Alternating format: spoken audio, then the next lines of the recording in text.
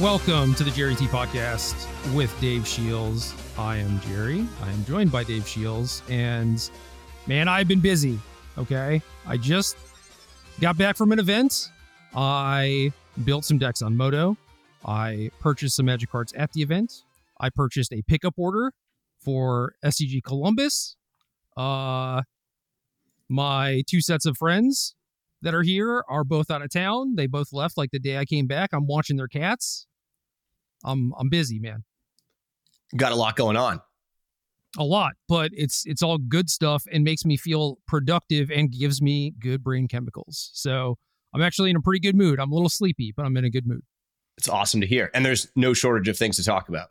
That too. I mean, going to an event and especially going kind of deep gives you a decent amount to talk about. So yeah. Have you ever traveled to an event via train? I have not. Okay. I don't know what everyone's Amtrak situation is like.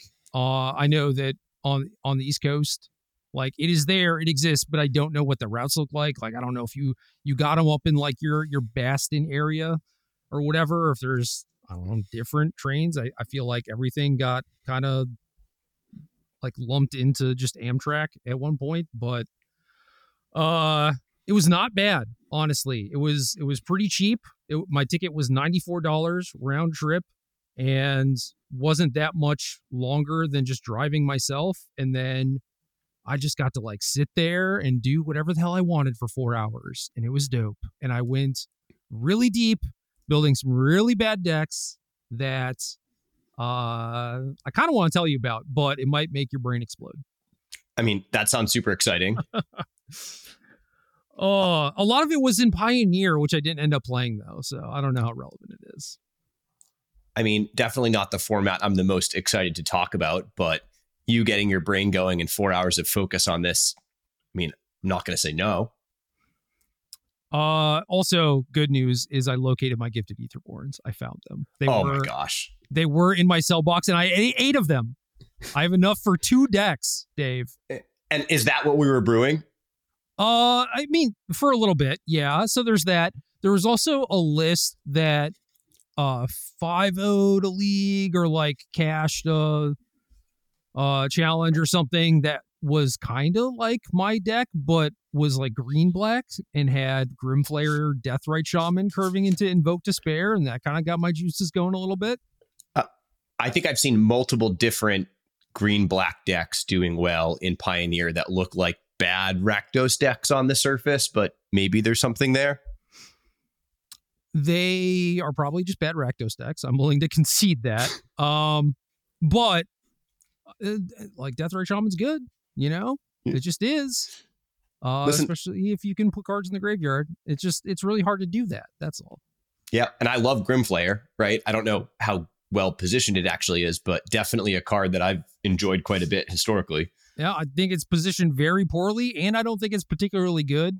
I played one invitational with like Sultai Traverse Oko and was doing some amount of Grim Flayering in that deck and just was reminded of why I hate the card so much. But, you know, it does serve a purpose. It has its role. All right, tell me about your brews.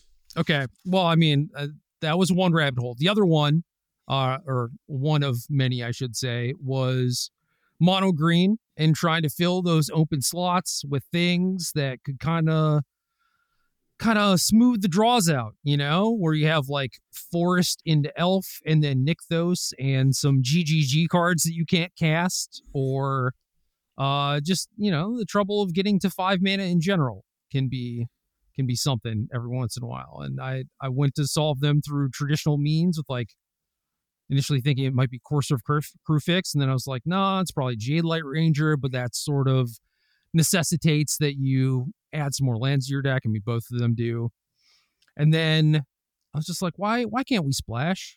Is that, you know, too much? Is it just really, really bad? You know, like you take some damage, you have fewer forests, but like, what's the harm, right? And started thinking about the other decks people would play. The big one probably being Rakdos Sacrifice. And then there's just like this Yasharn card lying around that is in no one's decks and is a kind of like big Jade Light Ranger, Borderland Ranger sort of thing that like helps you get to 5 and also just KOs their deck. So that seems kind of nice.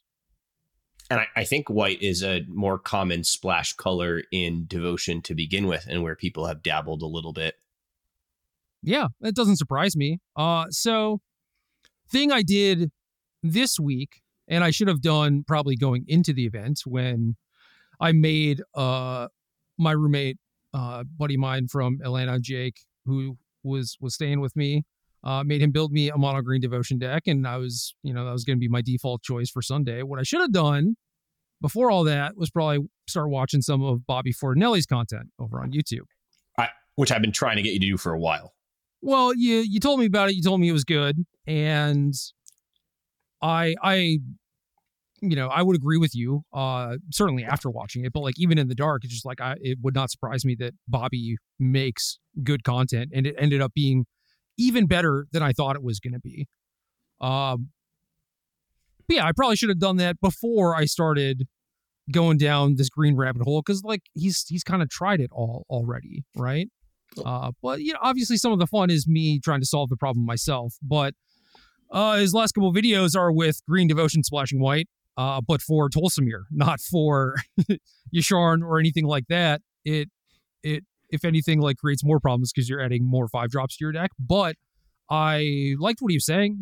Card certainly has a lot of potential upside for a matchup that is sort of bad in mono white. So it was cool. But yeah, certainly if you are new to that deck, he has some very good videos like explaining the combo, breaking it down in a way that is like very easy to think about in terms of like, can you combo this turn or whatever? And then also just has a bunch of examples of him playing through leagues and also him playing like a grudge match against Misplaced Ginger, playing Rakdos, in case, people are just like, well, I want to see you play against like a good Rakdos player. It's like, well, here's one of the winningest ones, right? So all of it is awesome. Bobby's awesome, and was poking around on his Twitter too, and has like a lot of very deep, thought-provoking stuff, and obviously useful stuff if you are a mono green player. Yeah, he has like an interesting take that I've really enjoyed, where he records the videos first and then talks over them after. Which I actually like that. We kind of got poo-pooed for doing that back in the day, because people were like, oh, you're just like Captain Hindsighting everything. And it's like, well, no, because you can watch the video now and you can watch how we would do the videos before. And it's not like, oh, we suddenly got much smarter after the fact or whatever, Yeah. It's just not how it is. And it's so much easier to give like a coherent narrative and know what sort of things you're going to talk about after the fact. I think it just makes for like a better product, better content if you do it after the fact. Yeah, I think it obviously requires that you do it well. And I think it's actually maybe slightly more difficult. It's obviously a lot more effort, twice as much time. Yes. But he does an incredibly good job of explaining his thought process. He gives away a bunch of spoilers about what his opponent's going to do and draw on future turns. So he's not exactly hiding the fact that he knows what's going to happen when he's explaining things. But as somebody who was trying to learn the deck and learn some tips and tricks with it, I found them incredibly informative. And a lot of other content and Twitch channels, I often found myself like fast forwarding and wanting things to speed up. And with Bobby's videos, I actually found myself doing the opposite of like rewinding and pausing. Yeah, it's just like, say that again. Let me think about this kind of thing. Right. Yeah. Yeah. His stuff is great. Strongly recommend. Agree. My only critique is that he very clearly has a niche, but that might be why he is so prolific and so good at things like, previously Amulet, now Mono Green Devotion, is that he spends clearly a lot of time on them. Yeah. And that's actually the type of stuff I'm looking for, right? Is somebody who's an expert at their craft. And I find that stuff super appealing, right? You and I have talked a lot about one of the things I'm always on the lookout for is people that just take things in a slightly different angle than normal. And it's definitely something I saw him doing that caught my attention. And then, I devoured all of his content as quickly as I could. Yeah, the problem is that we don't have a Bobby for every archetype out there, unfortunately. Well, I'm sure there is a Bobby for most archetypes out there. We just don't know who they are. Yeah, but they're not as good at being Bobby as Bobby is. That's definitely true. That's a high bar. That's fair. It is a very high bar. Yeah. So go watch his stuff. Like, honestly, if you are playing Pioneer, you are going to play against Green Devotion, and it does behoove you to just have a better understanding of what is going on their side of things anyway. So just do that. Just watch his stuff. Okay. Another rabbit hole was Greasefang. And think there's a lot of stuff wrong with the Abzan lists, notably a lot of the mana bases. All right. And I know a lot of folks out there are going to be like, we have a bunch of cards that like dig for lands, and that's not really a great like retort when, I don't know, you're like just trying to dig for lands all the time, because like your cards are also supposed to be, you know, like Grizzly Salvage is supposed to be digging for like your Greasefang and stuff too in a lot of instances, right? It's like you can't make the argument for both things. Like, why don't you just play more lands and then you can use those cards to dig for action, right? I think that is just generally a better way to go about things. I said the same thing about Preordained last week. Same is true here. Also, there are just things like a lot of these decks have 11 white sources, which is not really acceptable. Trying to cast Rafine's Informant on 2. In a lot of post-port instances, you're trying to play temporal lock or temporary lockdown on 3 and stuff like that. It's just like, come on. More lands equals more mana sources for all your colors and stuff. But I think Greasefang, well, I guess the reason I'm interested in Greasefang is the thing that is supposed to have a good matchup against mono green is mono white. And after playing the mono white side, it seems like it's a very bad matchup, except for games where Brave the Elements is involved. It has not been my experience on the green side, but okay. Yeah. I always just felt like I was behind, and they build up their mana so quickly, and they have a bunch of like pretty reasonable blockers and stuff. Like Brutal Cathar is probably your best card against them because it allows you to remove something that they have while also developing your board. But when you have to like cast Ossification on turn 2 or whatever, it's so bad. And it's so hard to just like, you know, deal them 10 damage, let alone 20. So I just found it came down to like whether or not I had Brave, and I had a very small window to draw Brave. And so then I was just like, well, this is just not going to work. You know, this is not good enough on its face. And I started looking at other things, and like, you know, Greasefang seems solid. So I kind of went down this rabbit hole, and I think I got to a place I like with Jund, but then started thinking about, you know, like other options. I mean, I saw the Esper lists that are getting better. They're getting more cards. I'm kind of interested in trying those at some point. I saw some that were very Legends focused, things like Skrelv and Rafine and whatnot, and they're just like beat down, but like with a little Greasefang package. And it's like, that's cool, but probably not very good. And then I started remembering the old Mardu lists. You remember these old Mardu lists? I don't. I love the Legends lists. What were the Mardu ones? Oh, it was just like Fable, Blood Tithe Harvester. In some cases, like Epicure and like Deadly Dispute. You could play Citrus Supplier to go with your Deadly Disputes, you know? It was like, okay, you know. Started thinking about that. It was like, yeah, I'm down to play some of those cards, you know? And then I was quickly reminded why everyone got off Mardu, which is there is, first of all, no Asika's Chariot comparison in those colors. So it's not like one of your combo pieces you can just like fairly cast, and then they remedy that by just playing more Sky Sovereigns or whatever, which, okay, that's fine, but not exactly the same thing. And then the other problem is that you get to like the 20 cards you want to play, and then it's just garbage. It's just a bunch of stuff you don't want to play.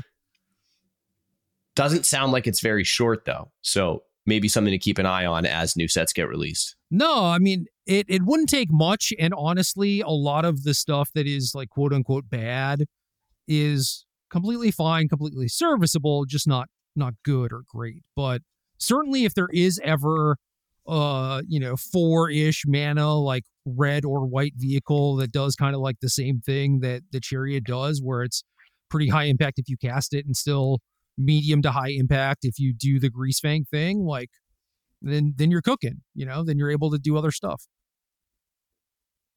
Yeah. Grease Fang is definitely always a deck that I feel like has overperformed from what I've known about it. But like, I don't think people have quite figured out. There's not really consensus on the list, even when you are in the normal colors. So I wouldn't be shocked if you were onto something. But yeah, some other stuff that was maybe not as good was like a Tarka Red, and just being like, oh, I'll just kill people, or doing the Waste Not version of Mono Black when kind of deep down that rabbit hole. I mean, I think you're on the common thread of Pioneer, though, of you just got to kill them. That's what I want to be doing. And I think Grease Fang does a pretty good job of that, like better than most. But it's an inconsistent deck, right? So the games where everything comes together, it looks pretty good, but there are also just the games where you're there spinning your wheels and not doing anything. Like, you're working so hard to try and get to the point where you are pressuring them, but you just don't do it with enough consistency early on. Yeah. So you put all this work into Pioneer. How'd you do in the Pioneer event on Friday? Didn't play. Oh. Showed up Thursday night, hung out. Yeah, I don't know. I didn't really, I started putting decks together. So, okay, I had Sacrifice. I got basically all of that together and where I sort of wanted it to be.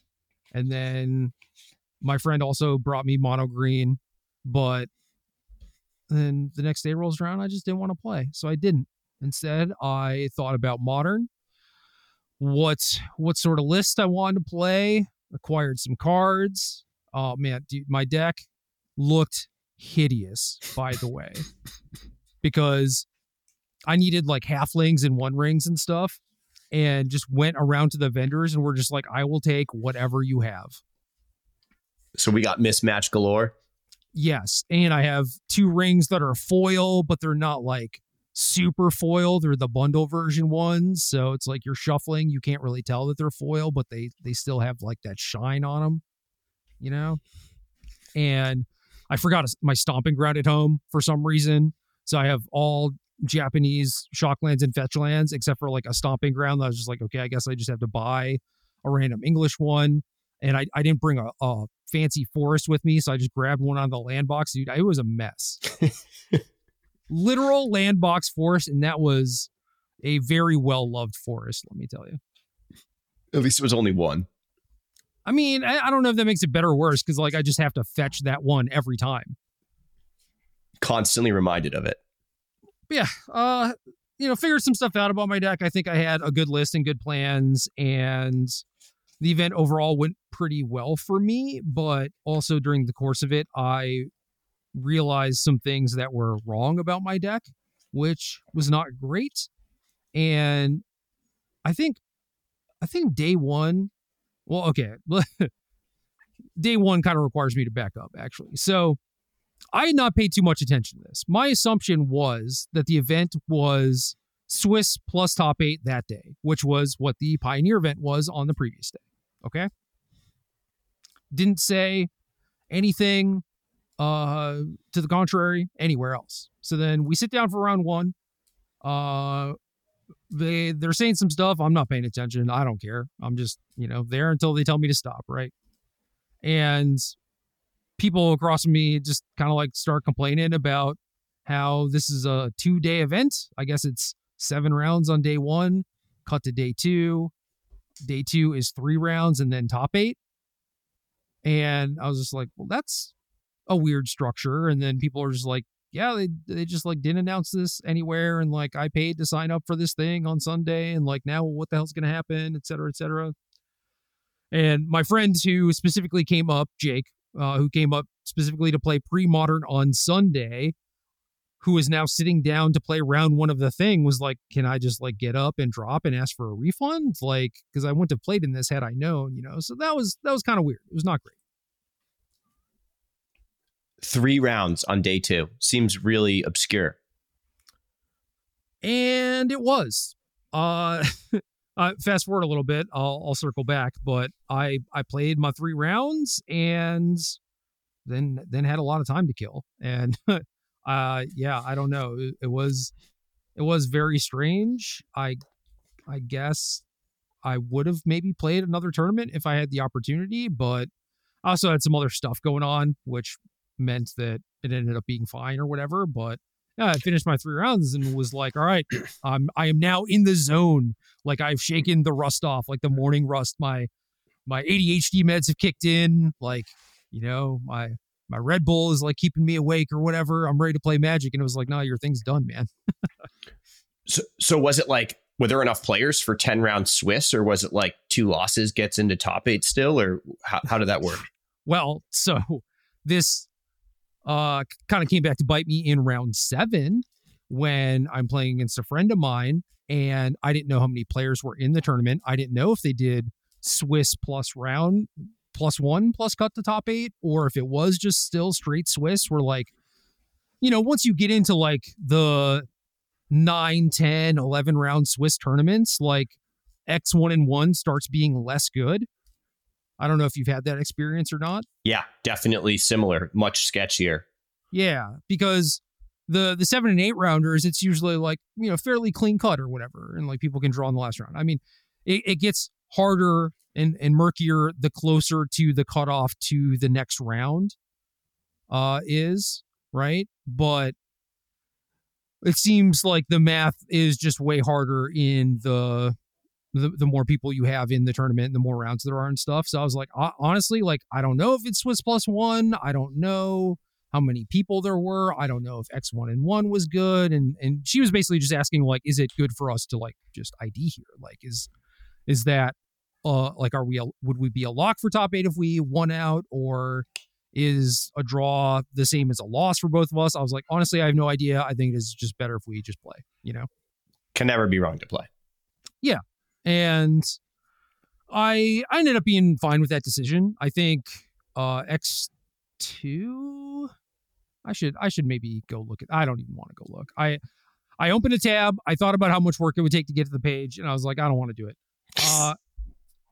I don't remember what record. I think I was playing for it at X and 2, and so a draw would have effectively been the same as a loss for me.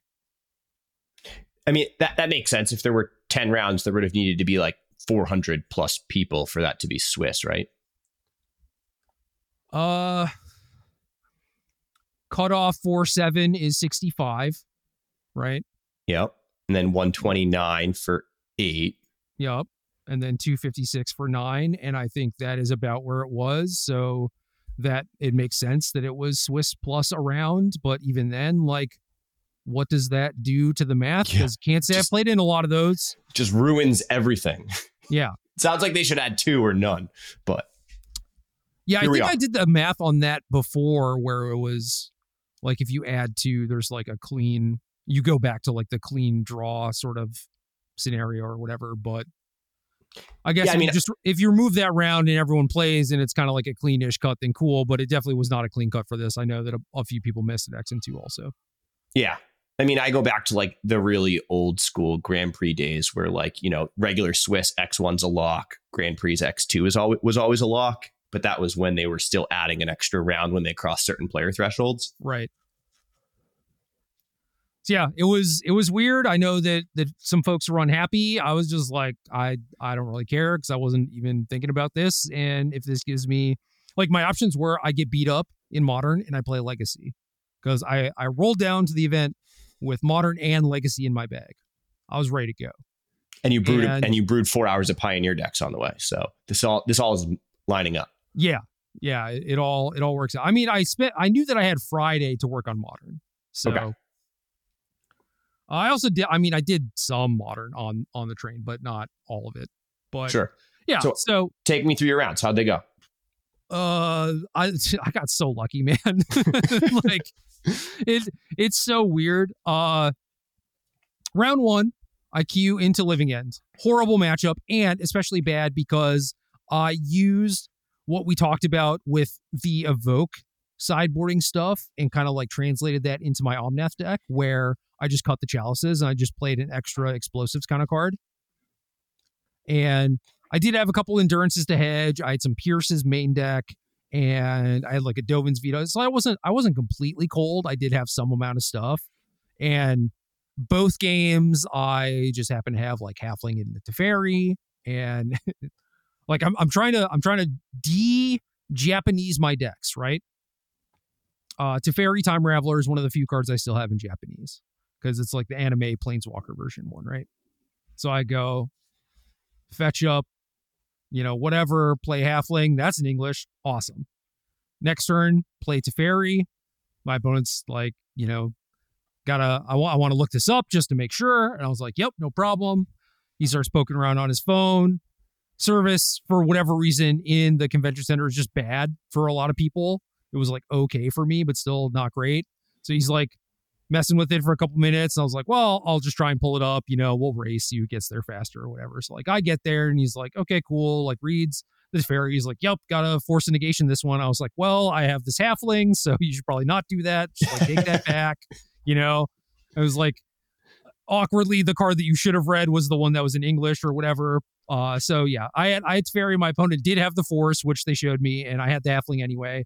But then on turn 4 or so, they Odawara my Teferi, untap, play Shardless Agent, cascade into a living end, but I had a Spell Pierce. and they didn't have land number 5. So it all lined up. It did line up. And I was just like, damn, I am so good at this game. Just like big brain, like putting that Spell Pierce in my main deck. No big deal, right? And then game 2, I play turn 1 halfling, and my opponent hems and haws for a while before having to Fury pitch Outburst to kill it, because he's scared of the same like Teferi thing when he has a force negation in hand. And I did have the Teferi, so it was smart, but then he just never drew another Cascader and lost. It was like his only red card to pitch, so yeah, didn't really have a choice either way. I mean, this seems like a good recipe for how you win tournaments, where you hedge your sideboard in one direction away from a matchup, and then you run hot in that matchup specifically. Yeah, like you get paired against it round 1, you 2-0 it very cleanly, never see it for the rest of the tournament. Just how we drew it up, right? Rounds kind of keep going like that. I play the mirror at some point. I play a feature match against recent Pro Tour champion Jake Beardsley, playing Rakdos Scam naturally. And my draws are a little awkward in that, especially in game 1, where it does include one of those 2 Spell Pierces I put in my deck, which not that great in that matchup. But he ends up scamming me on like turn 4 or something, which was an interesting spot because I could like hold. I kind of thought like maybe he had a Fable, and I wanted to get value from the Pierce. And then I had like drawn an Omnath on 4, so I could have like played that. But I was like, nah, I still want to hold up in this Pierce or whatever. But then I got scammed, and he just like took all my good cards, So I was like, I don't know if that was right or wrong, but I cracked a fetch and untapped. I drew, and I laughed because I drew a copy of the One Ring, and then he lost.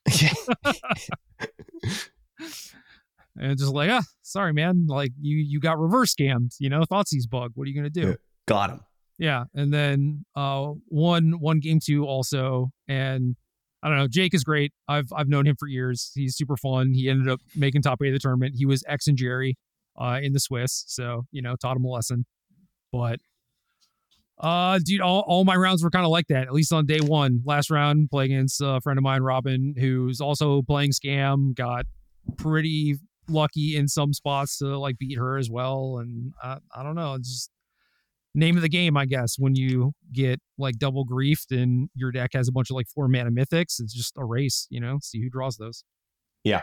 And did you feel like you were just on the better side of the coins, or did you feel like your deck was well built and performing well, or how were you feeling in general? Yeah, I thought my deck was pretty well built overall. I played against Tron once also. And so my plan there, I had 2 Alpine Moons in my sideboard, which was supposed to serve as like a speed bump against Tron. Like, this is a thing that will maybe timed up for a couple of turns until they find an answer, and that will hopefully bridge the gap to get me to like Ren and 6 Passeju being online or my 1 copy of Crumble to Dust. So I had 2 Passages main, 2 more on the board, 2 Alpine Moons, 1 Crumble. That all felt pretty good. If anything, I would have been happy with like another thing against Tron, but it was good enough. But the Alpine Moons are mostly because of the Jund Saga stuff. Like that had been like picking up a little bit online, and sure enough, I saw a decent amount around me when I was playing. I don't think I ever played against them though. Yeah. I mean, But we've talked about this a bunch. I love the Alpine Mood speed bump strategy in general. And it sounds like that's like a pretty above average number of Tron hate cards for a 4-color deck to begin with, too. I think it is. I mean, some of the lists that we looked at last week had like 4 Charmaws and some Passages or whatever. You could tell the people that like really meant it, Yeah.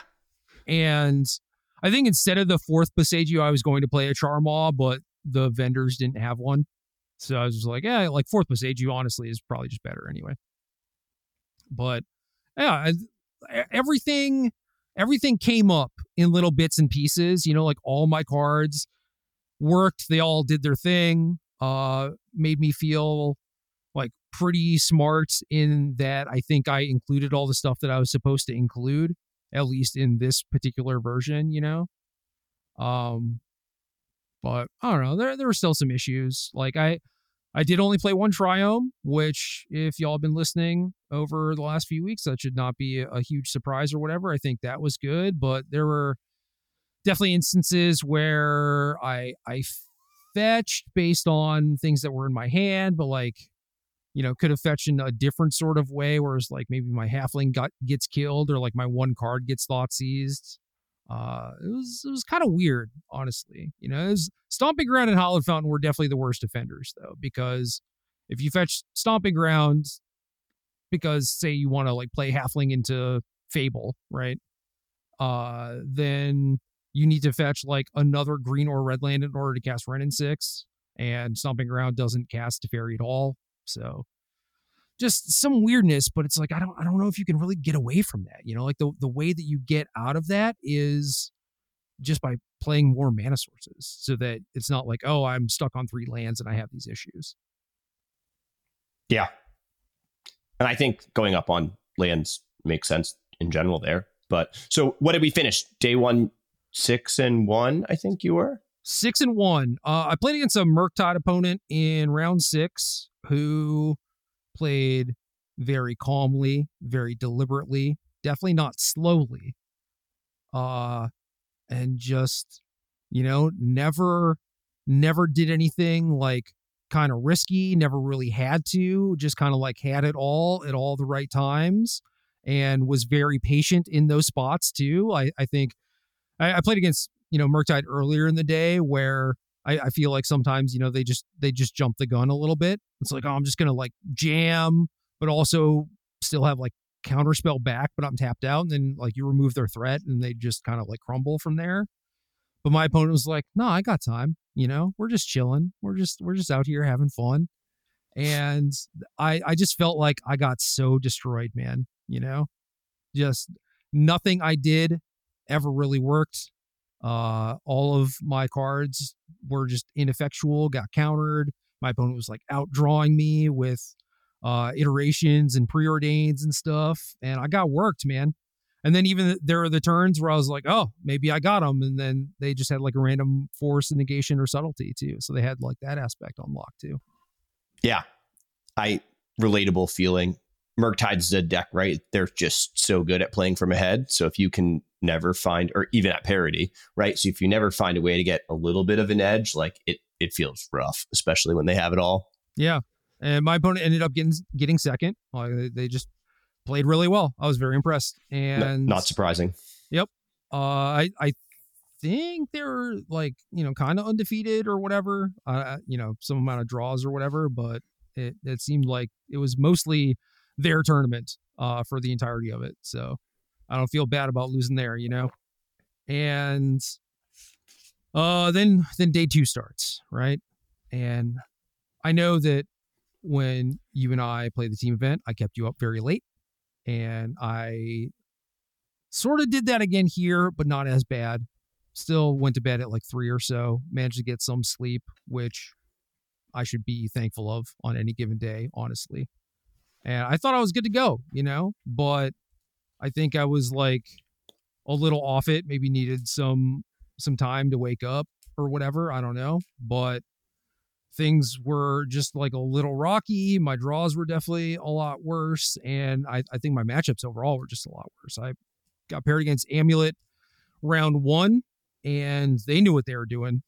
And that was scary. And they beat the crap out of me. It was mostly, I think I had like a lot of stuff on lock except for Cultivator Colossus, and they had the Colossus, Never feels good.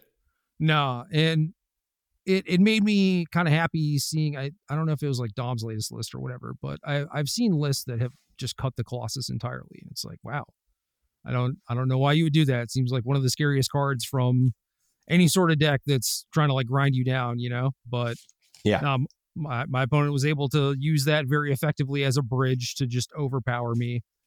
And all of the stuff that I tried to do, just any sort of like Alpine Moon or what, it was just like, this is embarrassing. Like I'm not a Tron deck. These things don't matter to me. Yeah. And then round 2, I get paired against Jund Saga. And my opponent was X2-1, and they had figured out that they were mathematically eliminated from top 8. Again, I had not looked. I had not cared to look. I still had no idea. I was just playing. But they came up to me when we got paired and was just like, hey, I'm out of contention. You're in contention. I'm going to concede. I was like, all right, cool. Like, I'm not going to complain, Yeah. Take what you can get. Then last round, feature match. Playing for top 8. This time I actually do look at the standings because now the information is somewhat relevant. And I look at it and we just have to play, like there's maybe the top 4 tables can draw something like that, but then all the X2s are just in it. They got a battle. And my opponent is playing Mono Red Obosh. Can't say I have played this specific matchup before. And after playing against it, I don't want to ever play against it again. They kicked the crap out of me, more or less. So cool. My opponent's draws were not even like that impressive. They weren't bad, but it was like, I just don't feel like I should be losing these sorts of games necessarily, but there were just like Bone Crusher Giants involved on my ring turns, and like that was just kind of enough to do it. But game 2, down a game. Games kind of go on for a long time, both because of like, my deck and my opponent's deck. There's like a lot going on, and I'm trying to play fast. End up tapping Flooded Strand for mana, which is not great, not my finest moment. And afterwards, telling the story of what happened, people were like, oh, well, they're a Blood Moon deck, right? So they probably had like Blood Moon in play. You removed it. Maybe you tapped the Flooded Strand. It's nope, not at all. Never saw Blood Moon from my opponent. Have no excuse, We was just playing fast, and then Judge comes over. They get our side of things. I don't know, just kind of like trying to figure out whether or not the game state is worth rewinding, because it was like Twitch chat that stopped us, but we were a full turn cycle back. So it happened on like my opponent's combat step, and now we were back on my opponent's main A on the next turn. And obviously, since the game was recorded, they could, in theory, rewind everything if they wanted to.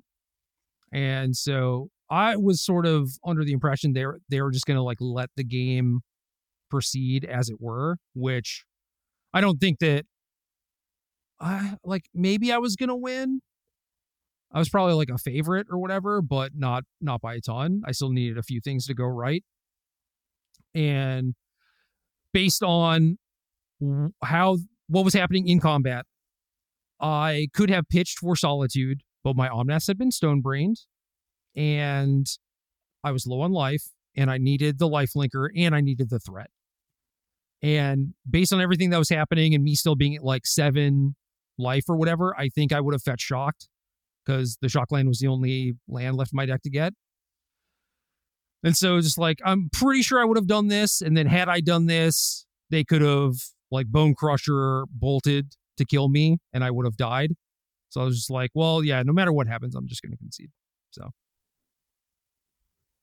Awkward situation.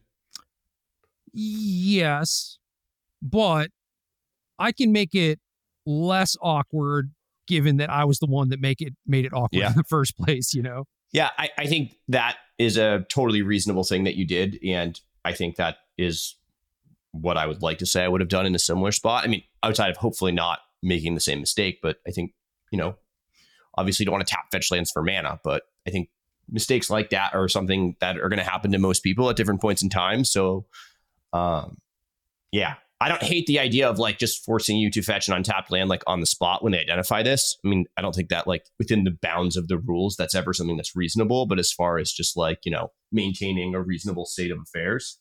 Yeah. And my opponent was like, well, you could have just pitched something, right? Because I had been like juggling rings for a couple turns or whatever. I had like 6 cards in my hand and I did have white cards, but like I said, I needed both the lifelink and the actual threat because I didn't have many threats left in my deck.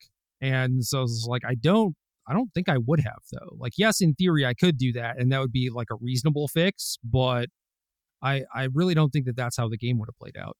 Yeah.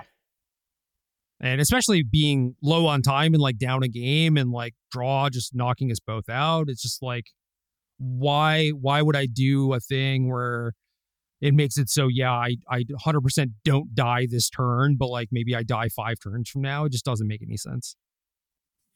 Yeah. I don't hate the way that it ended up being resolved. And I think what you did is pretty admirable in general. There was also another fun judge ruling, if you want to hear about this one. Oh, please. So, Pioneer Tournament, Creativity player. Cast Creativity X2. Looking to find World Spine Worm and Xenagos, god of something or other, to double its power, give it haste. Resolving Creativity, goes through the deck. No creatures are there. Curious.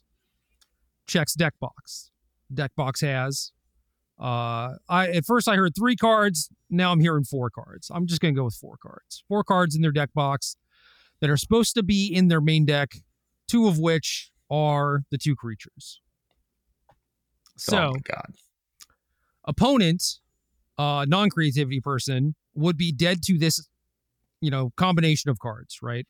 And we're in game 1? I believe so. I believe this is game 1. Okay. And judge gets called because, good luck on, sometimes the players are just like, oh, we can fix this ourselves, right? Well, how the hell do you fix this? Right? Yeah. So judge gets called. Creativity person, as they say on Twitter, they were expecting to get a game loss because they presented an illegal deck. Which, okay, kind of makes sense, at least under the old rules. So under the old rules, you might get a game loss for just like looking at your opponent funny, which is probably not great if you're trying to facilitate a pretty happy, welcoming, inclusive play space. It's like people are going to make some mistakes. And I like the changes overall that they've made where if you make a tiny little oopsie, you don't get immediately punished. And so here's a throwback, Dave. Grand Prix Columbus, 2004, I want to say. Darksteel Limited. We're going way back. Yes. I am... I don't know. My record is very good. I'm like... I don't know if this was the first draft or the second draft. I'm X and O in this. I X-O day 1 of the Grand Prix, right? So maybe this is like the first draft at 9-0 or something. I don't know. And I'm drafting. I have a couple friends on the rail watching me. I draft my deck. It's great. I'm pretty excited to like register it and go talk to them about the draft. And in my haste, I forget to register my artifact lands because they are off the side of the sheet. I registered in the like total column, but not in the played column. So I register like 37 cards or something.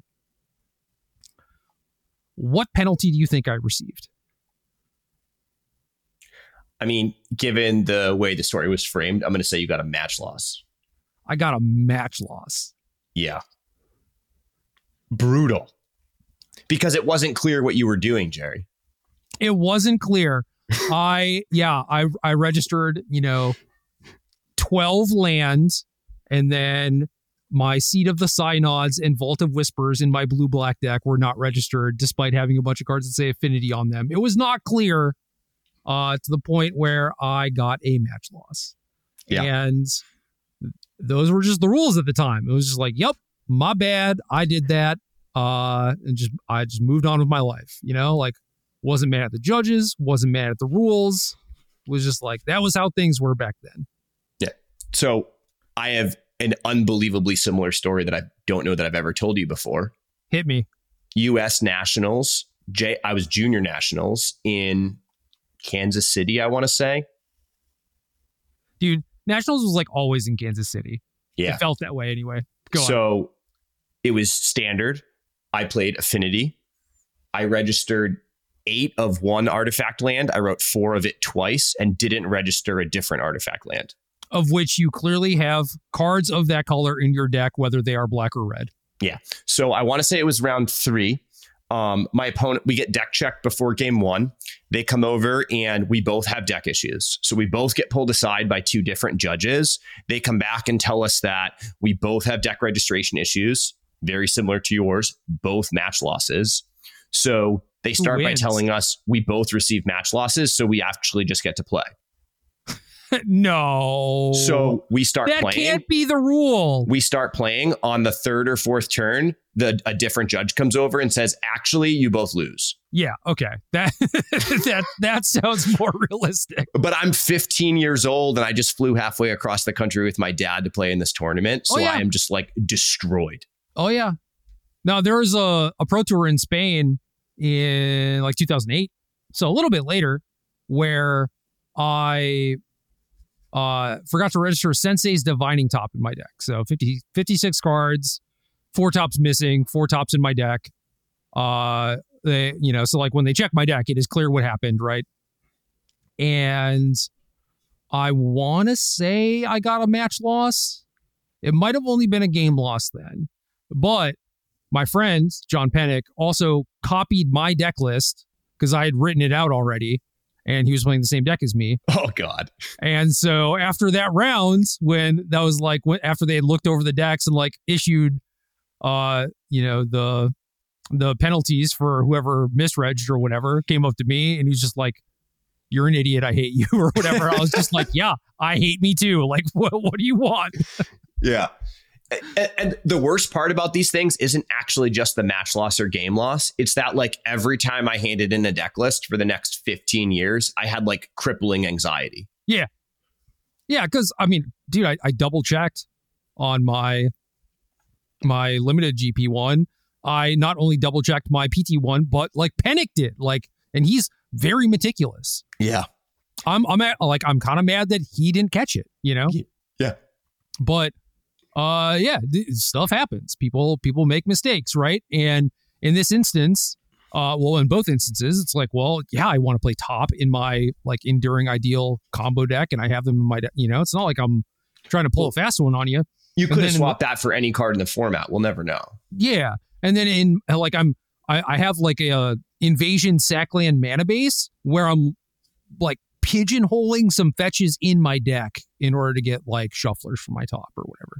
Yeah. I actually think there was a time where not only would you get a game or match loss for these things, but you had to replace the cards in your deck with basic lands. Oh, yeah. That would have happened at a different time, I think. So, yeah. And that's like even worse. That just destroys your whole tournament. Yeah. Yeah. Instead of 4 tops, I just have like 4 planes or whatever. Yeah. It's like, oh, cool. Good luck. And then for the limited example, it's like not only would I don't know, just like I'm not going to play anything in place of these artifact lands. Like if you gave me cards to add to my deck, I would add more artifact lands. Yeah. Over anything. It's like, oh, do you want like some blue mythic or a Seat of the Sidon? I would take the Seat 100% of the time. So I remember a weird amount of game losses related to foil basic lands being opened in sealed pools, and that was always one of the most infuriating conversations at every single sealed deck tournament. Yep. Anyway, but new rules, mostly good. I've also played in tournaments where like the rules were like in this kind of like weird window where I played a game one where I didn't realize that I hadn't de-sideboarded because my deck was one Duress, one Maelstrom Pulse main, and one of each in the sideboard. And then I noticed it while I was sideboarding, where I had like the extra Duress instead of the Pulse.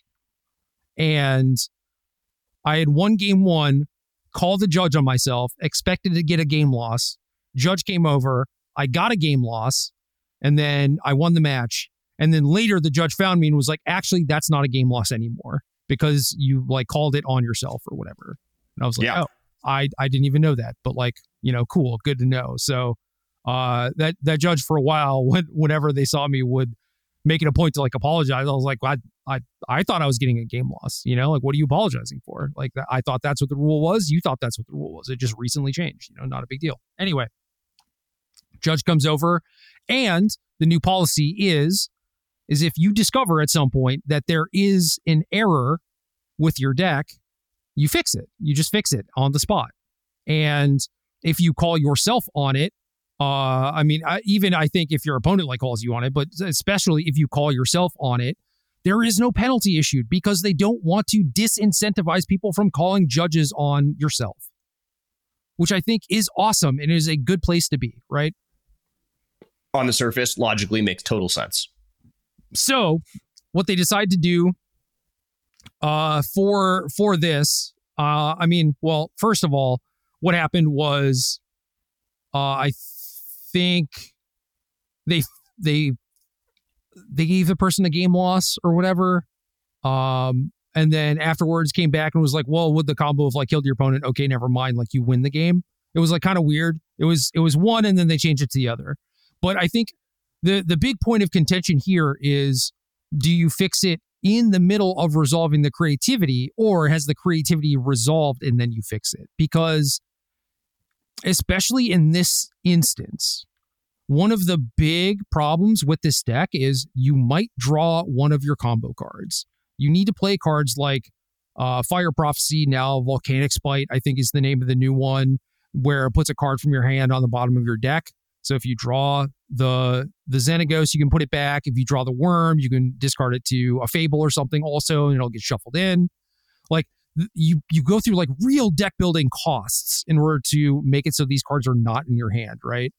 And then being able to like play a game with not only a 56 card deck, which I think a lot of people could argue is just generally in your favor because you have, you know, better chances of drawing your better cards, whether it's like, you know, you want to argue for Fable or just like creativity in general or whatever. I think that overall that's a positive, but like both the win conditions not being at risk of like being drawn or whatever, like that's a pretty big boon. And also them being like, oh, well, if we can fix, you know, the error, we fix it. But like, you can't fix the previous like 10 turns of gameplay where they may have just like drawn that card, you know? Yeah, I have so many thoughts here. And like the fact that this is not just like a creativity deck with a bunch of different targets, like 4 Archons in Modern, where if you draw one, it's a mulligan, but not the end of the world. But like having one in your hand actually prevents your deck from functioning. Yes. Is like an extreme situation here. And I think letting them fix this mid creativity is just like beyond absurd. And I have no idea what the rules actually say. And I frankly, like that's less important to me, but like the spirit of fairness, like letting them fix their deck and post creativity resolving seems like a pretty reasonable state as far as like, you know, competitive integrity goes relative to what's reasonable. I think that like, you know, slightly increasing your odds of drawing good cards is like in general going to be more of like a rounding error, but the actual targets themselves, it has such a big impact on everything that this just blows my mind. Yeah, I think that is the big point of contention. Like you can say the new policy is XYZ, and okay, that's great. And then it comes to like this instance in this specific scenario where the implementation for the policy is to, you've discovered an error, let's fix it. Well, the question becomes, is it during the creativity or after? And tangentially related to that, I suppose, is should this player incur some sort of penalty for doing a thing that is largely in their favor, because there is potential for abuse here. So I think that if you are determining policy going forward, that is probably something you should take into consideration, because say I only play this deck in one tournament, well, I know that I could get away with this at least once for free. Yeah. And I might be naive, but I'm less worried about these like super weird angles where like the consequences for getting caught are severe and the advantages to be gained are like incredibly minuscule. But I think that like assuming this was, not done maliciously, it's still like beyond, I don't think it preserves the competitive integrity of the tournament to allow the creativity to resolve and the creativity player to just win on the spot. Yeah, that is generally where I land too, but it's weird where I think that, I don't know, I'm curious how they would approach if it were a smaller stake situation where it's like, oh, I want to fetch my Triome on turn 1, but oopsie, it's in my sideboard. Well, I think that I should probably get that, and that my opponent would probably not have a big deal with that. Yeah. Right? I would agree with that. And but like, where do you draw the line? Say I'm playing Eldritch Evolution or, so Green Sun Zenith or something on like turn 4 or turn 5, and I'm looking for a specific silver bullet in this scenario. Like, do I then get to get the bullet, or do I have to get something else? Like, how? Because I think it should be the same policy. In an ideal world and in a perfect world, yes. And listen, I am nowhere close to smart enough or sophisticated enough to be able to decide what that policy is. All I can tell you is that like this feels wrong. Yeah, I mean, I want the policy to succeed in what is doing a pretty good job of, in that it doesn't penalize people too deeply for making mistakes. And I don't want to disincentivize people from calling judges on themselves when they discover a mistake. But I don't want there to be potential for abuse either. And maybe these can't coexist together, but I would like there to be systems in place that incentivize people to not make more mistakes in the future. Like when you get a match loss for misregistering, yeah, you're racked with anxiety, and maybe that's like, too much. Maybe that's not good, but you should have a healthy amount of fear that something bad will happen to you if you mess this up again, and I think that is a fine place to be. Yeah. And I agree with all that. And I agree with the direction the rules have gone. And it's been quite a while since I saw a ruling that was to the letter of the law and the way the rules were supposed to be interpreted. And I like felt like it was fundamentally wrong. Like I think the rules have come such a long way in the right direction, but I don't know, this one just, something's got to change here. Yeah. I mean, like laws and rules exist, and they get created for a specific reason. And then inevitably you find some weirdo corner case, right? And then it's like, oh, well, maybe this law or this rule has to change. And I think that this is one of those scenarios. Yeah. Yep. So I think that this rule exists with the greatest intentions in mind. And I think that it was handled a little sloppily, which is to be understandable given that this is maybe going to be the exception that does force the rule to change. But overall, I like where their head is at. It's just like, it just seems too much. It seems like too much of a free roll. It seems like too much to be gained. And I feel like, you get to fix the deck error, but your creativity resolves and you get nothing. I feel like that is completely fine. Like not, that will normally determine a game, but it doesn't always, right? So it's like you still in theory have a chance to play on, but I think that is probably the best way to solve it. And then I don't know how that factors into this deck versus like tutoring up a creature on turn 5 or like fetching on turn 1. I feel like those are different scenarios. Yeah, like not letting something resolve mid-spell could be like a reasonable way to do it. But yeah, I don't know. I mean, trying to think through all of the different iterations and variations of the potential here is just like a monumental task in and of itself. And Part of me wants there to be a world where the head judges have some amount of leeway to make some more subjective judgments on what to do in a given situation. And I think in a perfect world, that would be the case. But that puts such an unfair burden on the judge and puts them in such impossible situations that this stuff's just so complicated. And sometimes there's just not winning with it. Well, the thing I don't like about it is that the creativity player, doesn't necessarily have to litigate the opposing side. Like, they may know how big of a deal it is that they didn't have to run the risk of drawing the world spine worm at any point. But when you ask that question to the opponent, maybe they don't have as great of an understanding of your deck and how it works and what the pain points are.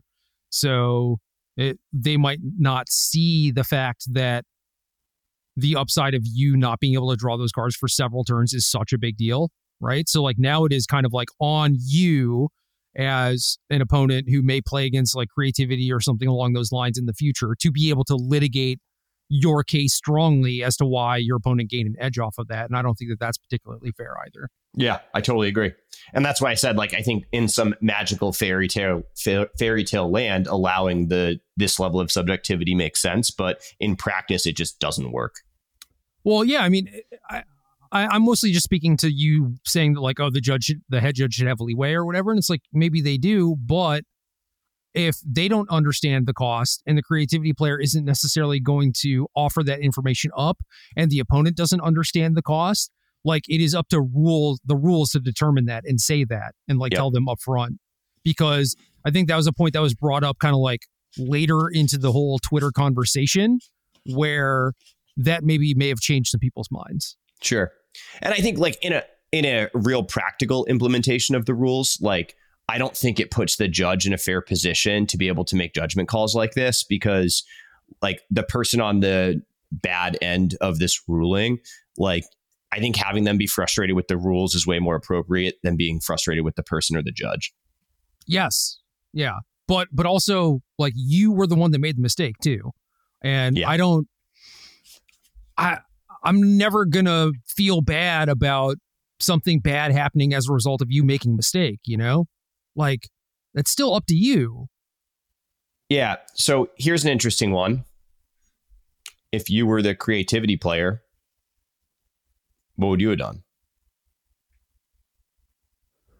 It's such a hard situation because taking the win feels wrong fundamentally, but at the same time, your opponent, you're weirdly obligated to if you're trying to maintain fairness and competitive balance. Yeah, I know that I would have been cognizant of the fact, if creativity was cast on turn 4 or something, maybe it's less of a big deal. But if it was a fairly long game and I don't know, maybe your volcanic splites didn't have targets or whatever, and that if you had drawn one of these cards at any point, you would have not been in a position to win the game or whatever. I don't feel like I could have just been okay, oopsie, fix it. No harm, no foul. I probably would have conceded. Yeah, it's weird because I can guarantee you, as I'm sideboarding and shuffling, I'm feeling at least a healthy amount of pressure to concede. Yeah. Yeah. And this is one of those situations where just everyone kind of loses. For sure. And that's why judges got to figure this stuff out. I don't envy their position, but it is a thing that they do have to address. Yeah. Pay the judges. Well, yeah, I mean, that too. Yeah. Their job is not easy. No, it's not. It is mostly thankless and it just sucks. And honestly, I don't understand why they're still there. I mean, I do. There is definitely a love for the game and the community and the systems and everything. I don't share that to the point where I think I could just be on my feet for 10 plus hours a day for peanuts, effectively. Just yeah. They are saints, and you would not have any tournaments if you did not have them. So think about that. Yeah, there's some judges that probably traveled to this event or a different one in the future and spent 4 hours on a train with their notebook trying to rewrite this policy in a way that was better. Yeah. Mason Clark rode home with the judge, and kind of like our parting words were, he was just like, all right, have fun on the train or whatever. I was like, yeah, have fun talking about the creativity ruling for 6 hours or whatever. Because I just knew, like, it's like, that is their stuff, like that is definitely in their orbit, and they are definitely all like, thinking about it and talking about it now. You just can't help it. Yeah, super interesting. So anyway, ended the tournament 5-6-3 with an asterisk. One of those, or 7-3 with an asterisk, one of those being a concession. And yeah, so 6-3 in rounds played. Yeah, but like, I don't know, adjusting for luck, probably, somewhere in like 4 or 5 range, I guess, probably, maybe, I don't know.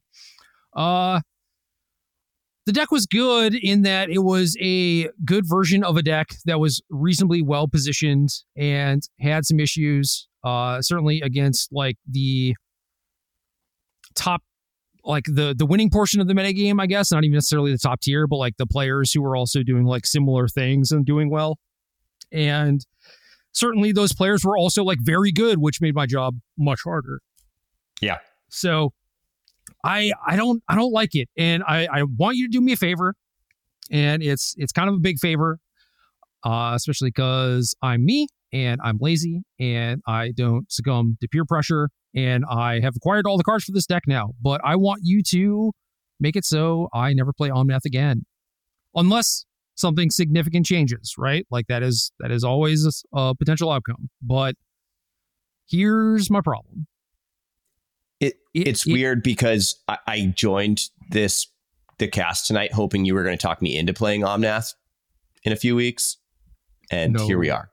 So I guess we're going in a different direction. No, but I do have good news for you, brother. What's that? Let me finish.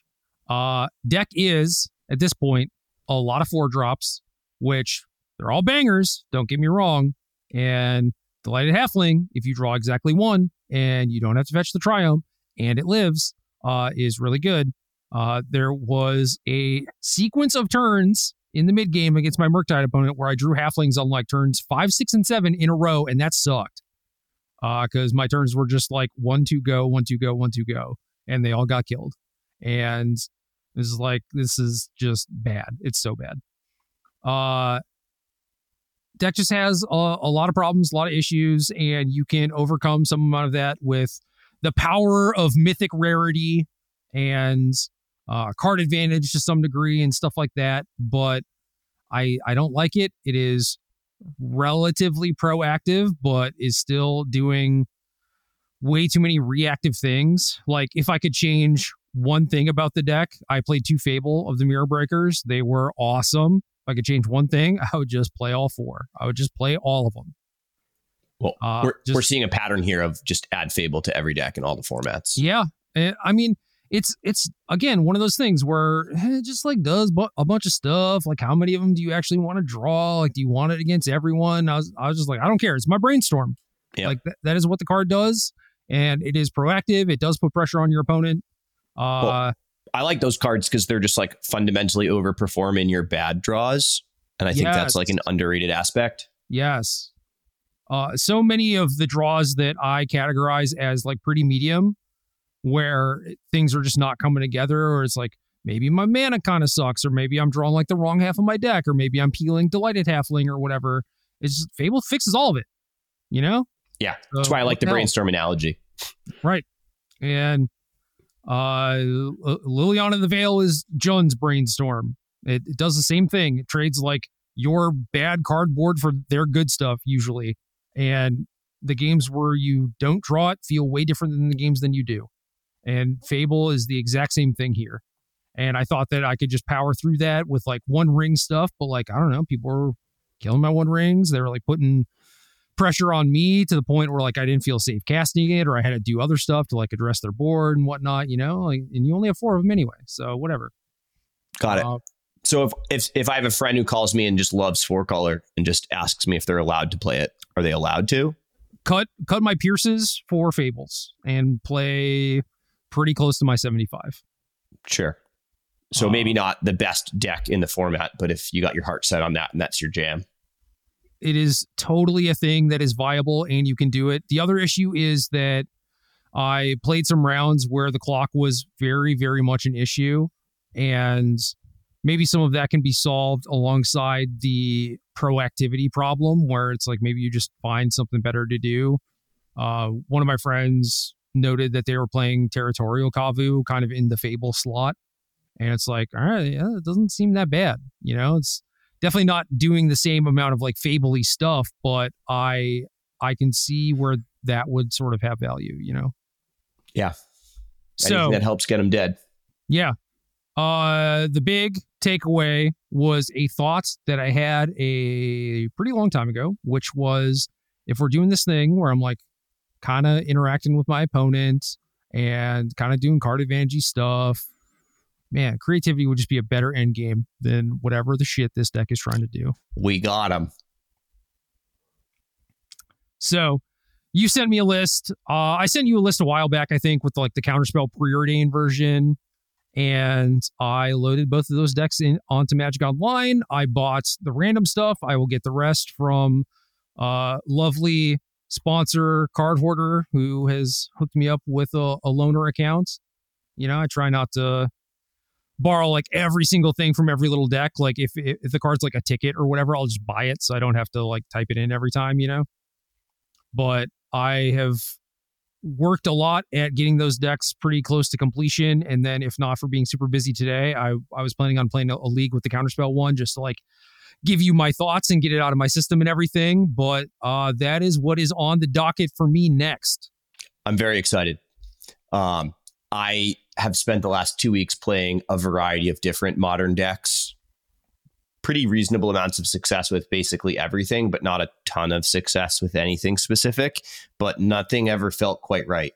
And then starting a few days ago, I started playing some more games with creativity again, and was doing pretty well. And I think that I'm excited to see your take on things and have a different voice of reason in the conversation, because I feel like most of the matchups are solvable. That being said, like you can't solve all of them at the same time. Right. So, but I do feel like the tools are there if we can find the right balance to like have the deck be reasonably positioned. I don't think it's the best deck in the format or anything, but I do think it can be in that conversation. Yeah, the problem with that though is I think that I'm good at making small adjustments that hedge for things that are certainly lesser but are prevalent, where it's like as my Tron hate card, instead of Charmaw, I will play Alpine Moon. And I mean, granted, like I didn't play a Charmaw because I couldn't find it or whatever, but like I started with Alpine Moon, like those were definitely there. And it was like, look, this Jund Saga deck is creeping up. I think it's pretty good. I think Saga in general is kind of scary. So that kind of gives me a little bit of a better hedge against things like Hammer and against like Amulet. Previously, I had stuff like, maybe Dress Down in that slot or whatever. But like Alpine Moon for this specific weekend seems better overall. And that did come to fruition. I played against Amulet. I played against Jund Saga. Technically, we didn't play the match, but I'd like to think that I just would have gotten there off the back of Alpine Moon naturally.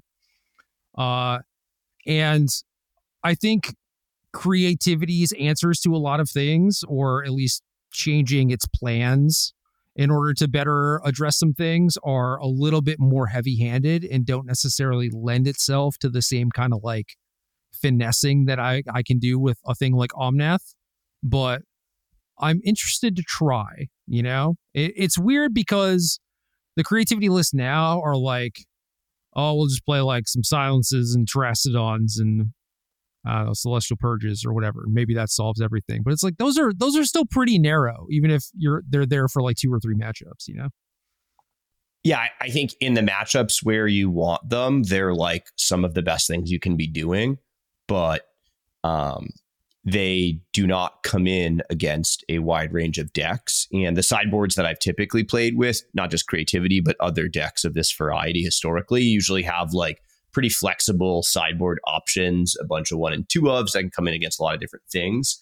And with the current version of creativity that like Sean Goddard has been playing, which is where like I started with my list, I think he made a bunch of really awesome changes both at the Pro Tour and just after. I find myself bringing in 8 cards in some matchups and not having any cards in others, which is a very weird feeling. Yeah, and there are times when that is fine. Creativity being just kind of like a soup of things for the most part. Like you have Bolt, Pierce, Teferi, Ren and 6. It's like some of those are just not going to be good in certain matchups. I mean, maybe not Ren 6. Ren 6 is kind of good everywhere, but you know what I mean? Yeah. Yeah. So I'd love to be able to find ways to like maybe trim a few of those more narrow but powerful cards for something that's a little bit more flexible to give me a little bit more play. But it's also really hard when you like play in leagues online. You're going to play against a much wider range of decks than you're going to see in challenges or at some of these larger events. Yeah, I played against a pretty good spread of things at the event. That I can actually pull up because I tweeted my matchup spread. Yeah. I mean, I guess you did play against Obosh and you're winning in, which, you know, I've played a lot of modern rounds in the last few months. I don't think I've played against that ever. Yeah, I did not have that one on the bingo card or whatever. Yeah. You didn't have a sideboard guide for that? No, I did not. Sorry, patrons. Yeah. You're sitting there trying to figure out all the odd cards in red. Like, what could he possibly have? Oh, no. I made 2 threads for this weekend. I clicked on the one that it was not. Why did I make 2 threads? Jesus. What is wrong with me? Oh, no. I made 3 threads? Your Twitter game is off, if we're still allowed to call it that. No, I mean, okay, first of all, there is no other thing to call it. And they were all like separate thoughts, you know?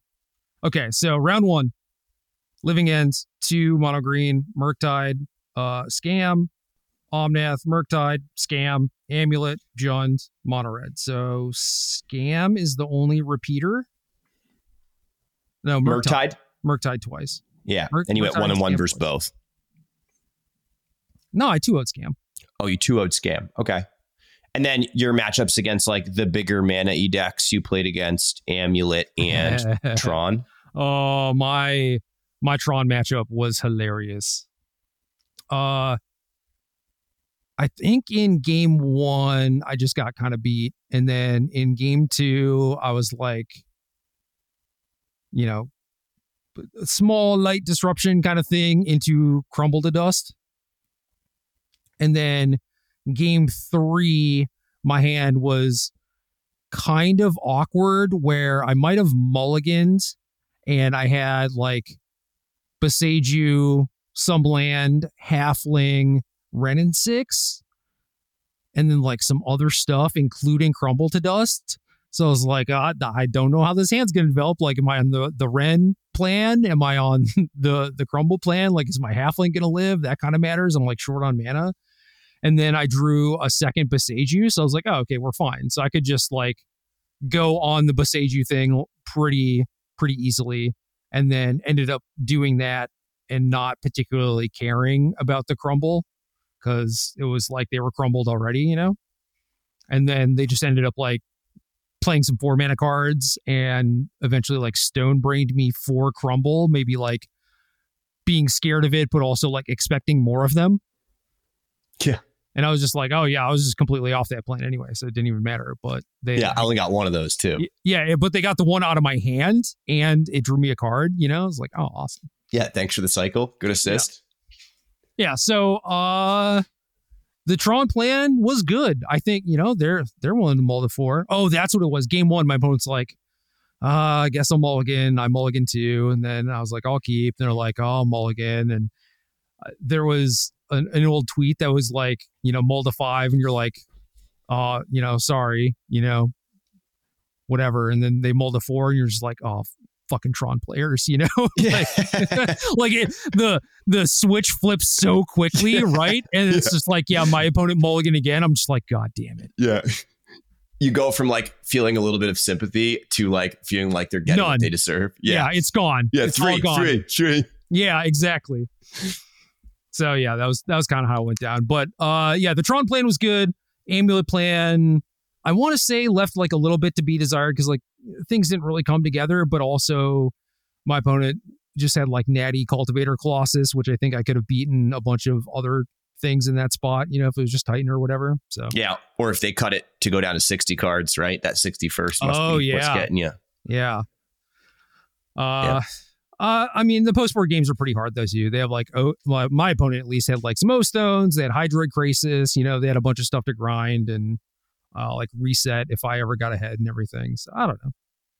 That one's tough, but I don't expect to play against it a lot. But overall, my spread was kind of like what you would expect from a big modern tournament. And then, the leagues are just so weird. Because I used to joke like you play one mono black coffers a league, and then it's like that deck is just not legal in real life. Like you just never play against it. And also, I think I may up my count on that, where I am now due to play against 2 coffers decks per league. So, yeah, I saw. So in the challenges over the weekend, Murktide had a really good weekend, and I assume that's a little bit over indexed on like people looking to dust off the preordains and trying to try that out. And I queued up for a league earlier in the week, and I just played against Murktide 3 times in a row.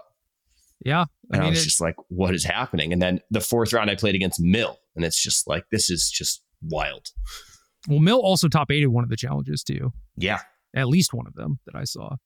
And I don't know. I mean, some of it, you say like, oh, it could just be over indexing, but like maybe it is preordained makes that deck much better. I don't know. I haven't tried it yet. Yeah, it could be both too, right? My gut reaction, reaction was that Consider was better, but I don't know. Yeah, I think the sorcery aspect actually is a pretty big upside, which is something that at least I overlooked a little bit at first. For Murktide specifically. You just mean getting more spells in your deck, like in your graveyard kind of thing? Well, yeah, different card types, right? Sorcery is a card type that there's not quite enough of. So the fact that it's a sorcery rather than an instant, I actually think is an upside here. Oh, yeah. You said for Murktide, and I thought you were talking about the specific card, not just the deck in general. Sure. But yeah, in terms of Delirium, it certainly helps. But like, I never had a huge issue with that. So I don't know. Yeah, I'm not sure. But excited to see your take on creativity. I think that outside of that, Scam is probably the only other place that I find myself like leaning and looking a lot at, and the only other deck I've played more than 2 or 3 leagues with and still found myself like looking forward to playing. It is a very good deck. I think I was pretty fortunate against it. I don't know if there's anything that can remedy that on the Scam side of things. And obviously, Jake won the Pro Tour. Jake continued to do well in this tournament also, going X1 in the Swiss. Robin is another very strong player who had a good day 1. She didn't do great in day 2, I think, but it definitely seemed like if you are scamming and know what is going on, you're going to have a very good tournament. I'm not sure how much scam overall there was in the tournament. I didn't see a ton of it, and well, like the people who were playing it, where I was like, they know what's up. Like they did pretty well. Yeah, I really enjoy playing it as well. Hammer and Creativity are other modern decks that I've really enjoyed playing a lot over time, and I think what they all have in common is they have a bunch of interesting decisions that are very different and unique. You don't have a lot of the same play patterns outside of your turn 1 scam games. So you get into a surprising amount of like unique board states. Yeah. The games when things don't go according to plan, right, are actually pretty common, and you end up winning a good amount of them still, which I think is something all 3 of those decks share in common, and a testament to how powerful they are. And the fact that you also get to mix in some of these incredibly powerful draws, whether it's turn 1 scam, turn 2 attacking with a hammer creature, or like, curving Renin 6 into Creativity. Like these are all very powerful things. And then you also have this like comeback mechanism and ability to win these very broken games. And I think, that's kind of where I want to be.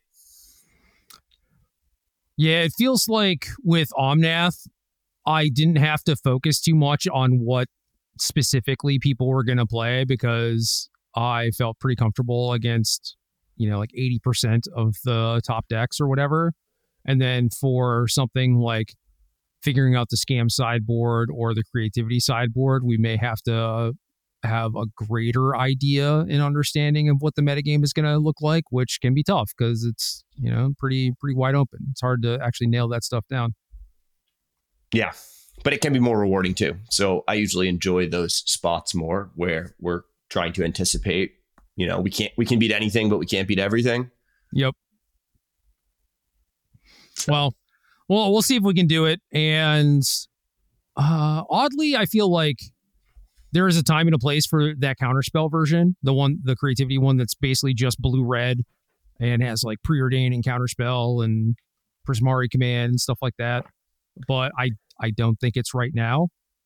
But you should definitely let me know if I'm able to dust that off at some point in the future, because I'd be down. Yeah. I mean, like, I haven't played any games with that version. I think on the surface, I'd be a little worried about the scam matchup specifically. No, for sure. But yeah, it's interesting. I also saw a list online. I don't know if you saw it. That was not actually playing any creativities, and they went transmogrify and played the One Rings. I saw that one. I also saw another one that had, I mean, it's kind of neither here nor there, but they were like creativitying into Capricious Hellraiser. Yeah. Yeah. Did you see that one? Yeah. Because it's like Lorien Reveal, and then they just had Boon of the Wishgiver, which is like the opportunity that cycles for one. And it was like, okay, you are doing some stuff. I don't know if it's good. They're definitely having fun. Yes. You are up to some shit, and I love it. Yeah. The other thing that is maybe secret, I don't know, but my first initial thought with the Omnath stuff and going to like, well, I want to do sort of like fair, value-y stuff, interact, was like, oh, maybe we should dust off Glimpse of Tomorrow. And you quickly shut me down. Listen, that's on another one of my list of like, I would love to play that deck. I've played it a lot online. My Moto has crashed a surprising amount from very large Glimpse turns. Happens. Yeah, I just spent 10 minutes clicking through trying to kill people with Omnath. But yeah, I think the number of chalices people are playing is like the thing I'm always keeping my eye on, right? And I think if a lot of people do what you did and lean more into the Rhinos hate from the whether it's the ratchet bombs or the explosives rather than the chalices, I get behind that. But I think like these sideboard trends are like really important to pay attention to with these decks. Like from the creativity side, as an example here, Blood Moon is a card I'm always keeping a very, very close eye on. And it's kind of weird that like as Tron's been doing better and people have been picking up more targeted hate for Tron, the number of Blood Moons has actually been going down. I think Jake added a second Blood Moon for whatever reason. I didn't ask him why. Interesting. I went through all of the creativity lists that top 8'd the challenges over the weekend, and there were like 6 of them. And I think there was 1 Blood Moon total across them. All the scam decks that top 8'd, you mean, right? No, this is Murktide. Oh, sure. So yeah. A deck that like going back 6 months was playing multiple Blood Moons main deck. Yeah. So my point is, yeah, there's a lot of these different decks. They're all going in slightly different directions. But if they start to pick up more Tron style hate that's not Blood Moon, that's a really positive trend for creativity. And I think the same can be true for some of the Cascade decks, right? Where some of them overlap quite a bit and others are a little bit more targeted. Yeah. No, I could see that. Last thing then. So this event was for charity. It was benefiting the Duke Children's Hospital and was like run with the help of like Extra Life. And there was a person who was like, I'm sure they have an actual title and they actually gave me a business card. I should know this, but they were like person in charge of like facilitating these events, you know? So they had like all the information on site and they were like talking to people as they came in and setting up like all the raffles and giving you all the information for like where you could donate and whatnot. So I had a nice little chat with him about how I could like best give back effectively. And he's just like, oh, like, you know, buy some raffle tickets. And I was like, okay, well, like here's my situation. Like, I think that, you know, more net good comes out of the event if I just like don't win a raffle, right? Like I actually did win a raffle and I felt bad. Of course you did. So now I have a Street Fighter Secret Lair This was before I had turned down any further raffle tickets, by the way. It was just like, oh, okay, they called my number. I guess I'll get this and like find a kid to give it to. But like I now have a Street Fighter Secret Lair that I'll, auction at some point or something. I don't know what. But that whole moment just kind of like hammered home for me, where it's like they had the Gathering Place booth, which is the name of the store that's either in Durham directly or like just outside of it. And the owner of that store was the one who was putting on this whole event. And it was their booth. Everyone's gathered around the booth, kind of like at the end of Friday, waiting for the raffle tickets to be called off. And I just felt bad going up there and like getting the thing where it's like, now I have this thing. It doesn't really bring me any joy. Whereas I think it would bring someone else joy to have like won something. Right.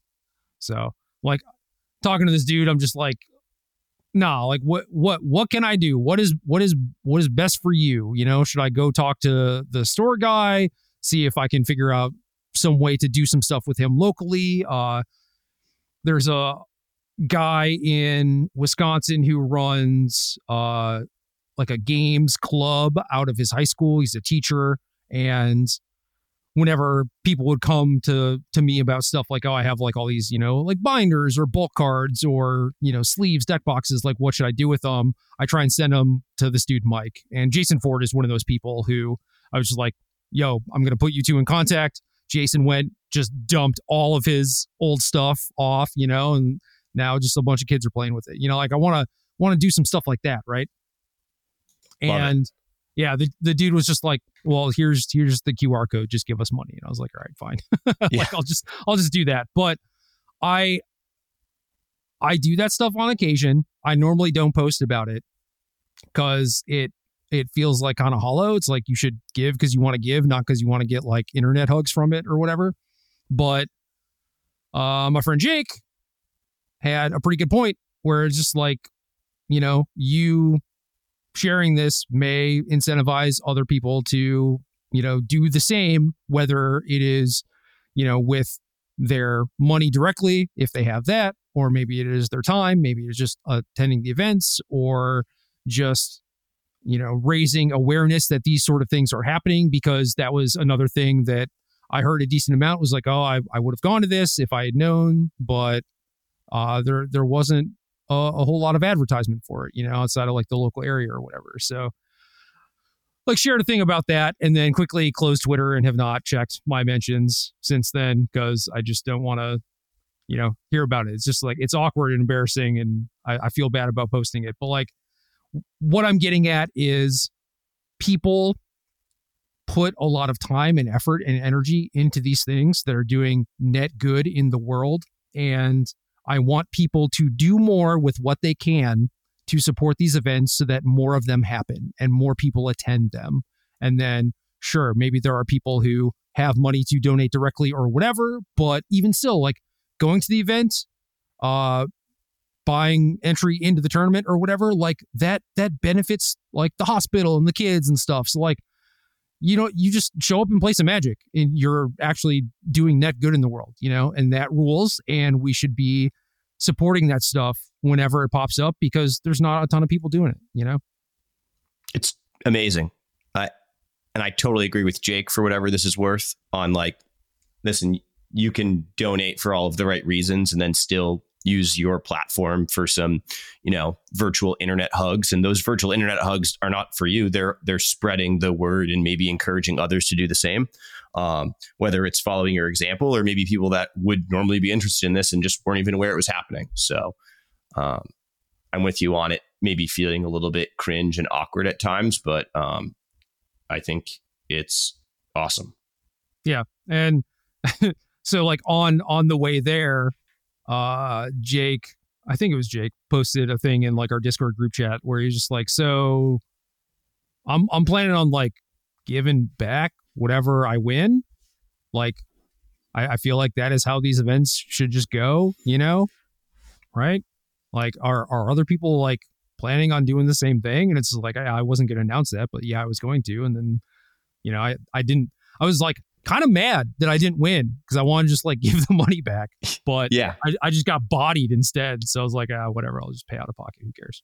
Yeah. I struggle a little bit with like the donating your prize part, because I don't want that to maybe set any expectation that everyone's expected to do that. No, of course not. And like, I think that can sometimes create some weird pressures, but everybody contributing whatever they can, I think is awesome. I don't think I did a good job with this in my Twitter post, unfortunately, which stinks, because I actually like put in a lot of time trying to find like the right words and find like the right things to post, like the right links, and just like give props to the store and stuff like that. And then the thing that I didn't stress that I wish that I did is that like not everyone has to give with money. Like not everyone has money to give. And that also applies to money that you're about to win, right? Because that could be money you didn't have before, but it could still be things that can benefit your life, where it's like, oh, well, now maybe I'll pay for like my car to get repaired or whatever, maybe this gives me breathing room on rent for the next month, like not everyone should be incentivized to like donate their money back, because we all have our own stuff going on, but like if you can use whatever platform you have to like share this stuff, get the word out, tell your friends, get more people there, like you are doing that good, and you are doing that with what resources you have available to you. Yeah. And that's it. I mean, like, I just want people to do that sort of stuff more, and maybe be aware that you do have power to change things, or at least put more net good out in the world. And I think a lot of it is just like, oh, who am I? Who's going to like look at this retweet or whatever? Why should I bother or whatever? And it's like, maybe someone else retweets it and someone else retweets it. It's like, you never know. Right. And maybe that person hears about it and they bring a car full of friends or whatever, it's just like every little bit helps, especially in terms of stuff like this. And like, we're a massive community, right? Like as a collective, we do actually have a lot of power to influence and to do good things. And I wish that we utilize that power a little bit more often, Yeah. I think it's leverage that not many people appreciate. And I'm with you on it takes a village with this stuff. It does. Absolutely. Because a lot of this stuff is like systemic, and you can't necessarily uproot an entire system overnight or whatever. So a lot of it is just like, the day to day, we just spend time like stemming the bleeding while trying to affect actual change in other ways. And I think that that's about the best we can do. It's the best way to go about things. And you can develop like a defeatist attitude about it, but that doesn't help, doesn't change things, and I feel like doing some net good, even if it doesn't ultimately solve the problems, is still where you should be. It's what you should strive for. Yeah, I couldn't agree more. So that's it. I'm off my soapbox. What's next? Columbus, baby. You're busy, so I feel like I have to test creativity now. That's the gist I'm getting? I think that's where we are. I have a wedding this weekend, so I'm going to be testing creativity vicariously through you. So, God, I actually have to work, man. Yeah. Oh, what a bummer. More magic. Well, let me tell you, magic is pretty tolerable and, dare I say it, fun when you are surrounded by friends. Or in my case this weekend, I met some new people that were kind of cool. So that ruled, actually. Look at this. We're going in the right direction. Dude, we are. I mean, granted, there were some people that I stayed away from, yeah. that were there this weekend. But hey, it's not all bad, and the good outweighs the bad. And you're going to be there in Columbus, if nothing else. I got one homie. No, I got two. We're staying with another friend of mine. So yeah, Brian's skipping this one, so we'll take a subtle jab at him, but we'll get the other friends out soon. And I'm keeping my own scoreboard on the side that I haven't told you about. Of you've now skipped one tournament, your Pioneer event on Friday, and you have not dropped from a tournament since we've started doing this, which is a big win in my book. I started 5-0. It's kind of hard to drop at that point, I would not put it past you. and that's how we started like the team event too, if I recall. Yeah. So and we've conceded one round, but I think in a totally reasonable spot. And I won't hold that one against you in any capacity.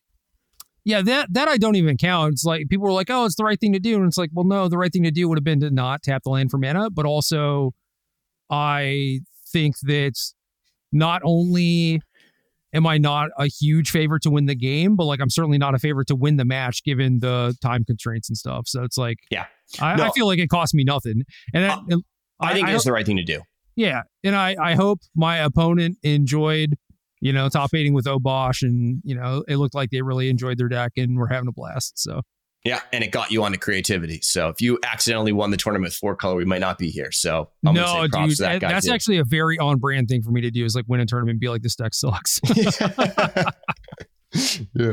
It just hasn't happened in a while, but trust, it's on brand. Sure. Well, Modern's still great, and looking forward to it. Dude, it is awesome. Like, regardless of what was going on and how cool or not cool my opponents were, like, the games were interesting. They're good. They were good. And that is game.